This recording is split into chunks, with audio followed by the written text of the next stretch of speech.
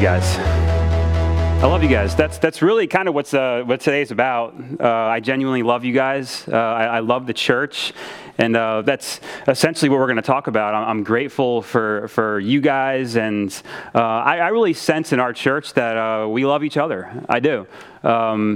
We love the church. We love each other. There's just this sense of relationships, one way or another. Not perfect by any means, but man, you just get that here. And I want to, about 3 years ago, maybe a little bit more than that, I on my own personal time, I took to studying the history of the church. So I went on Amazon and I bought some books about the history of the church. I wanted books that were unbiased. Like I just wanted just the straight facts, like this is what happened, and the history of the church after Acts 28. What happened, and all these centuries and stuff like that. And I found these really solid books after recommendations on some unbiased reporting and this great author. And man, after studying about the history of the church, let me just tell you, man, let me be the first to tell you, the church is jacked up. The church is really messed up. I mean, really, I'm being honest with you as I was studying the history of the church. It is really, really messed up. Messed up things have happened in the church, in the history of the church. And yet, as I was studying the history of the church, I found myself falling in love even more with the church. That's miraculous. Like when you read these things that happened in the past, like really, everything about my flesh was like, man, I hate this, and my background and with faith and religion, I kind of grew up just kind of like really salty about the church, and I didn't like the church. And to now be in this position where I'm loving the church more and more and more, and particularly after reading these books about the history of the church, man, miraculously, I find myself loving the church even more and more, and it's a miracle. My flesh was saying no, but the Spirit was saying yes. Yes, love the church. Despite the church's history, the church is Jesus' bride.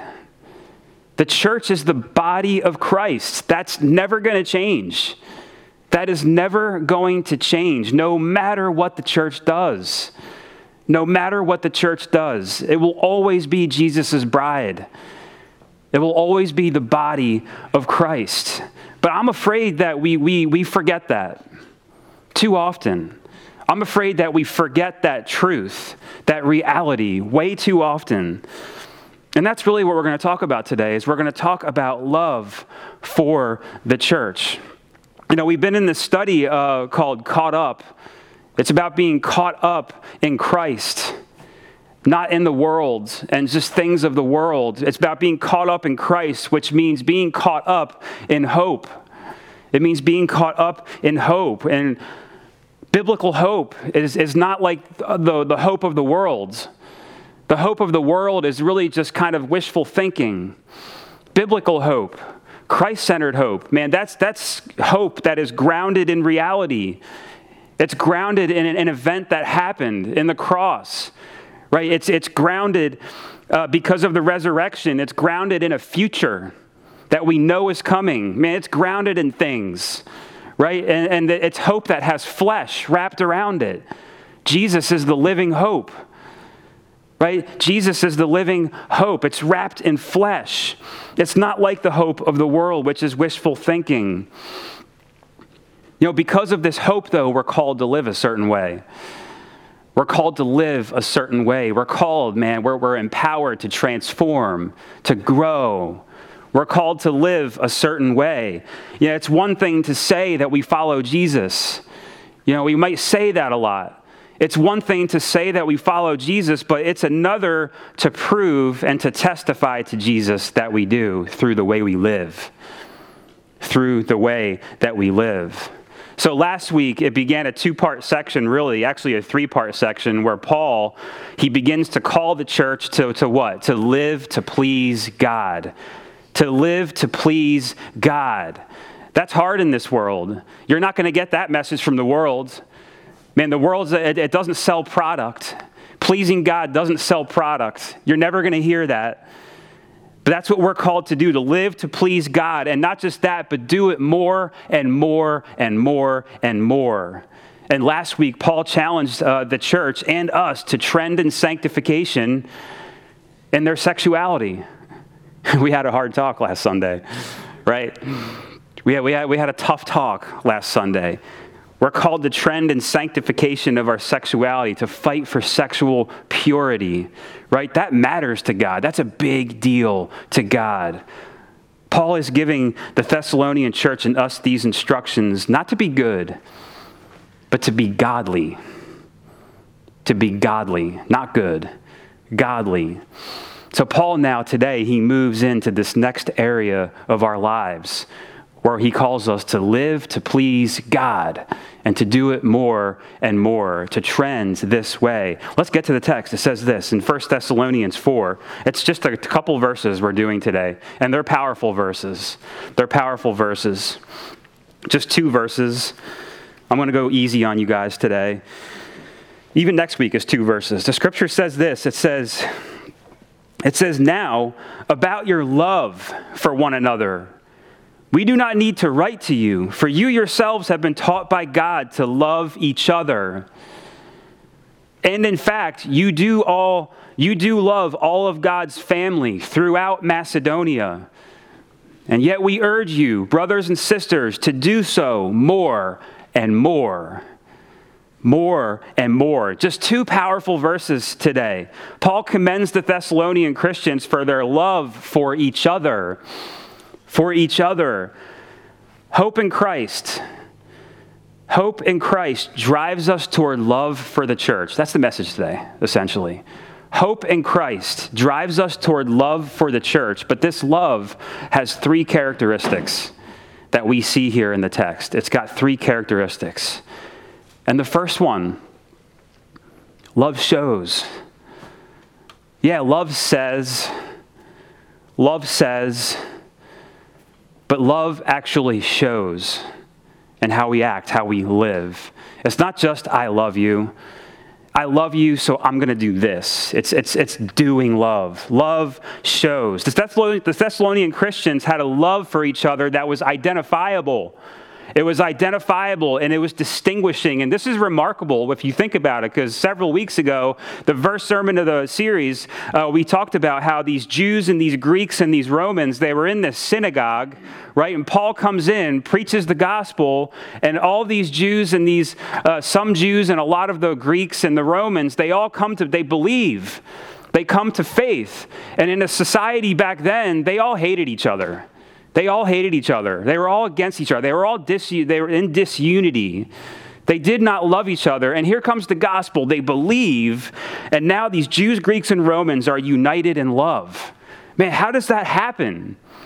How does that happen to us? When they believed in God's sacrifice of his son Jesus for the forgiveness of their sins, they received God's Spirit. They received his Spirit.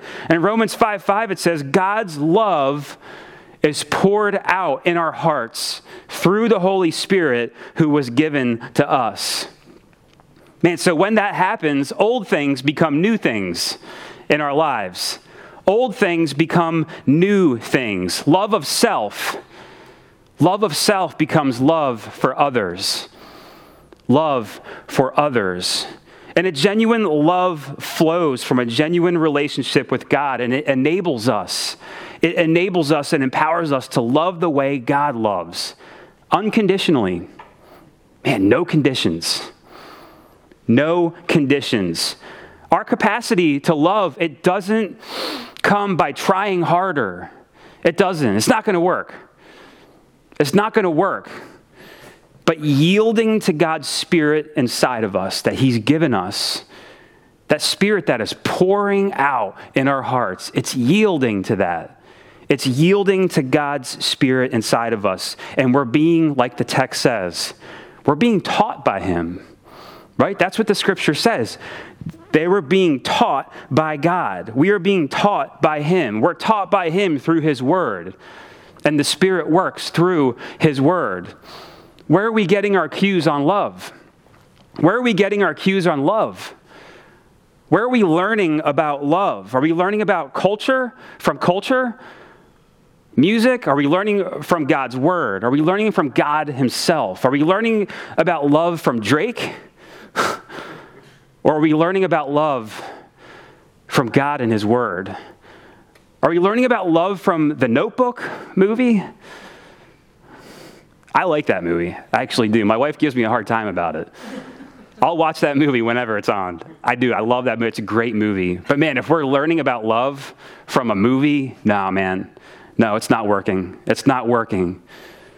Are we learning from God himself through his word? If we're not taught by God, we won't love people the way we are called to, the way we are designed to. We won't love through God's love pouring out in our hearts. It won't happen. We won't do it. God is the only one qualified to teach on the subject of love. He's the only one qualified to teach on the subject of love. He is love. He created love. We need to be learning from him through his word. We need to be learning through discipleship with others, learning from others who are learning from God's word, right? Man, we need to be learning in that way. And the cross is the ultimate lesson in his love.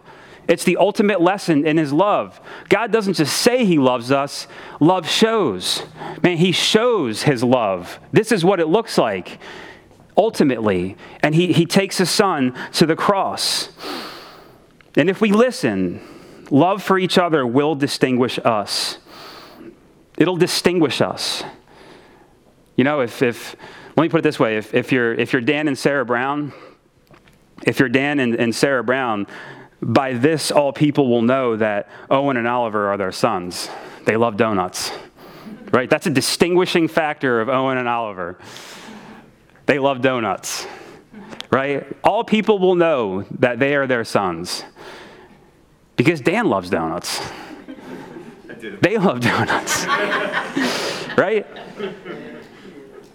If you're my wife, Stephanie, I'm picking on people. If you're my wife, Stephanie, by this, all people will know that Sadie is her daughter. My daughter's a klutz. She's a klutz. My wife is a klutz. They are constantly banging their hip into corners of tables and hurting themselves and dropping things and, man, all kinds of things. Listen, in John, Jesus said, by this, all people will know that you are my disciples. By this, all people will know that you are my disciples if you have love for one another. That's it. That's the one distinguishing factor. That's it. One distinction. You know, a lot of things make us distinct as people. Clothes, hair, or no hair. All kinds of things. Personality, humor, all kinds of things. Affinity for donuts, whatever it is, man. But a lot of things make a church distinct. A lot of things make a church distinct. Worship style, preaching, teaching. All of these things make a church distinct. And those are all good things. Those are ingredients for a healthy church. Those are ingredients for a healthy church, and we need them. But Jesus is telling his disciples what the one most important thing is, and that's love. That's love. Amen. Guys, as followers of Jesus, we must remember that all people are created in the image of God. All people are created in the image of God, thereby having inherent dignity, inherent worth, inherent value, and knowing that, we must love all people unconditionally, even outside the church. Even people that don't look like us or, whatever it is. All the differences that we have. We are called to love people unconditionally because everybody is made in God's image. That should distinguish us. Love for people outside the church. That should distinguish us. But Jesus tells us that there's another love that distinguishes us even more. That's love for each other, love within the church. Think about that. Love within the church, love for each other, fellow believers, the church. That's the distinguishing mark of a follower of Jesus. That's what he says. Jesus said that. By this, all people will know that you are my disciples, that you love each other. That you love each other. Of all things Jesus could have said, of all the things we prefer to distinguish ourselves by, church size, number of people, head count, whatever. Oh, go shove it. Love. God doesn't care, man. He wants us to grow and, all this and that. He wants people coming to faith and growing and transforming. But man, if you're a church of 10 or if you're a church of 100 and you've got love, you're killing it. You're killing it. If you're a church of 5,000, man, and it's just cold. It's cold and there's no love, you're losing. You're losing. You're not successful. You're not successful. Would somebody walk into Streamsong and say, wow, there is a genuine sense of love here? Would somebody walking in sense that? Not perfect, but man, like when they walk in, are they experiencing just relationships and genuine hellos and conversation or whatever? I don't know what it is. People blessing other people or whatever it is. Is that what people are experiencing? Man, the second thing we see here in this text, love goes. Love shows and love goes. Love goes. Love travels. Love travels. Love knows no limits. It says, and in fact, you do love all of God's family throughout Macedonia. Man, the Thessalonian Christians' love went beyond their church. It went beyond their bubble. It moved outside of their walls. The local church was never intended to be an island in a community. No, it was never intended to be an island in a community or a lone ranger in God's work. Man, we should remember that we're not the only church. We're not the only church in Doylestown. We're not the only church in Central Bucks. We're not the only church in God's kingdom in the world. When traveling, as a family or whatever, I really try to make a point for us to attend a church on Sunday. If our vacation or trip overlaps on a Sunday, I really try to make a point to go wherever we are, to just go on Google and, hey, what's a solid Bible-believing, gospel-centered church that we can visit and we can just get in there and just worship and maybe meet some folks. I don't know. It's awesome, man. When you get that perspective, when you get out of your bubble and you visit other churches, we've been to churches in Nashville, Annapolis, Austin, Texas, Palm Beach Gardens. We've been to all these churches, man. And some of it is because, man, I love the church. I love the church. If we're somewhere, man, if we're somewhere else, I want to see what the church is doing there. I want to see these people. I want to talk to these people. I want to encourage you guys to do that. Or maybe take a Sunday here and just go to another church. Now, don't all of you pick the same Sunday to go to another church. Maybe just like one of you. Go somewhere else. Get out of your bubble and go experience what God is doing somewhere else in another church. Guys, a test of our love for others, the church, is the ability to rejoice in the good that is happening in other churches. Or are we jealous? Are we jealous? When all these people are coming to Christ in another church, are you happy for that? Or are we jealous? That's convicting for a pastor, That's convicting for a pastor, for me to think about. Are we heartbroken over the bad that is happening in other churches? Or are we just kind of smug about it? Whatever, they're not doing it right. Are we just kind of smug about it? Or do we really feel bad, man? Do our hearts feel for a church that is struggling? Many churches are struggling because they're only interested in their own corner of the kingdom. They're not interested in what else God is doing elsewhere. We've got our thing. This is our corner. This is all I care about. No. How do we love other churches around us, struggling ones, bigger churches? Are we embracing opportunities to partner and connect with other like-minded churches? Or are we competitive? Are we competitive? You know, when we first started planting here, one of the first things I did was to just kind of call all the pastors in the area and be, hey, we're planting here, and I want to get coffee with you. I want to just talk to you, talk about the community. And I did that. I did that for a handful of pastors, just to kind of set the tone and let people know we're not coming in to steal people from you. We're not coming here to compete. We're coming here to reach the Central Bucks community, and we're here with you. We're not here against you. You'd be surprised how prevalent it is in the pastor community, how competitive pastors are. Man, if I ever get like that, may I repent. May I repent of that. I'm grateful that right now we're sending preachers out to another church in Hatboro. There's a church in Hatboro struggling, Bucksmont Baptist. Their pastor just kind of like bounced, without like a lot of notice. So they haven't been able to kind of like fill the pulpit and for, a pastor to feed the congregation. So we've been sending Ross and Charles. We've been sending Ross and Charles to preach the last 3 months at this church, to bless them. That's a sacrifice on our part. I'll be honest, in the beginning, I was like, oh man, I don't know. Like, it's a big sacrifice and I want them here, right? That's not the love that Scripture calls us to. And it took a little bit of time for me to be prayerful and be like, you know what? This is the right thing. This is a good thing. This is what a church of love does for other churches, is to make that sacrifice and send out. And we've been doing that, and it ends at the end of this month. And that's been a blessing to that church. So that's just an example. Man, this third thing that we see here, this third characteristic, so love shows, love goes. And this third thing that we see here in this scripture, this characteristic of this love for God's people that Paul tells the Thessalonian church and us, it's love grows. Love shows, love goes, love grows. Yet we urge you, brothers and sisters, to do so more and more.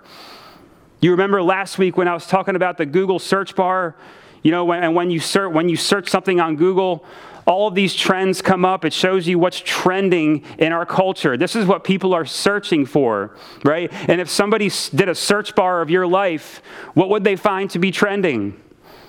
What would they find to be trending in your life? Is it love? Is it love for God's people? Is it love for God's people, or is it envy?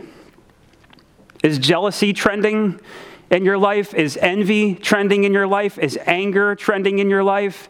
Is indifference trending in your life? Is apathy trending in your life? Or is it love and love for God's people? Here, Paul calls them to trend in love and to do so more and more. Don't get complacent. This was a healthy church. This was a 2-month-old church that was healthy. Man, they were loving each other. It was good stuff, man. They were boys. They loved each other. And he's just saying, don't get comfortable. Keep trending. We have this 98-year-old neighbor, Lois. She lives by herself. I don't know how she does it. There's a lot of things she can do, but there's some things she can't. And I noticed that what was started off as a little weed in her backyard has become like this legitimate tree.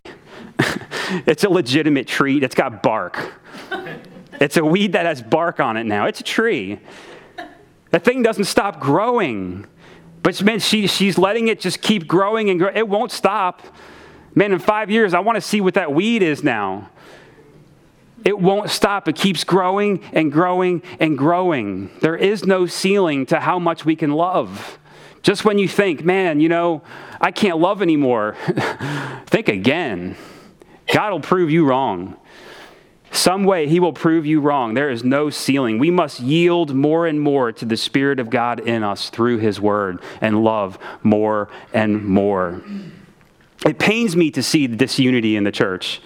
It does. It pains me to see disunity in the church. It pains me to see abuse in the church. As I was studying the history of the church, to see churches so underserved and under-resourced, to see churches just struggling. It pains me to see churches taken for granted and to have such a checkered reputation in the world.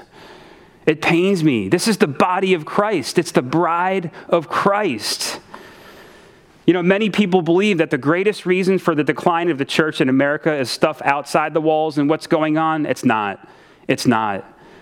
The biggest reason for the decline of the church in America is what's happening within the walls. The church is not loving each other. The church is not loving each other. And people out there are seeing this. And it's like, what's the difference? Why would I want to go there?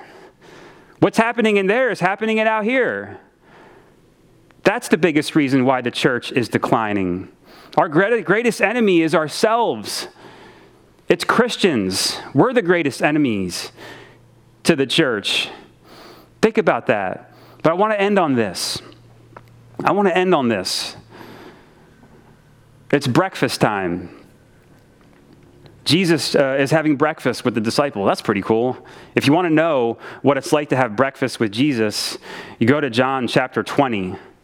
You go to John chapter 21, actually. Sorry, it's post-resurrection. It's post-resurrection. They just caught a bunch of fish in the Sea of Galilee, I think it was.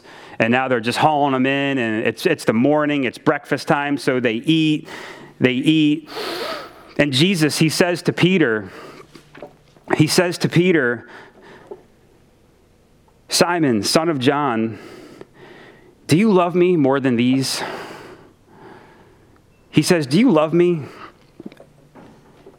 And Peter says, yeah, of course. Of course I love you. Of course I love you, Jesus. You know that I love you. And Jesus said, well, then feed my lambs.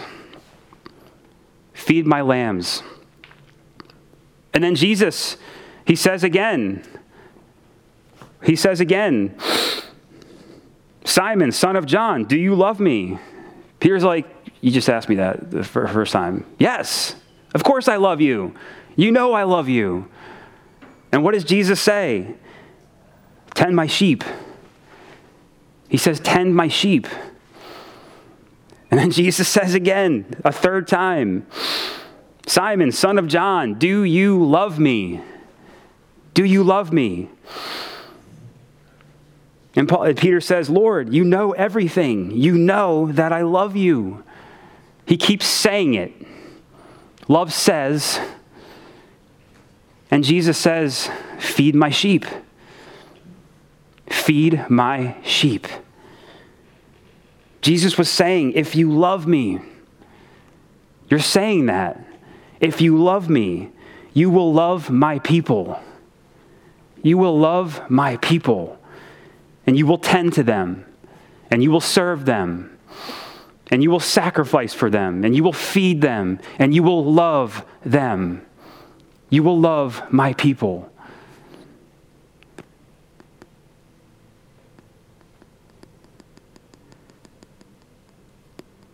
Hope in Christ. Hope in Christ drives us toward love for his bride. For his bride.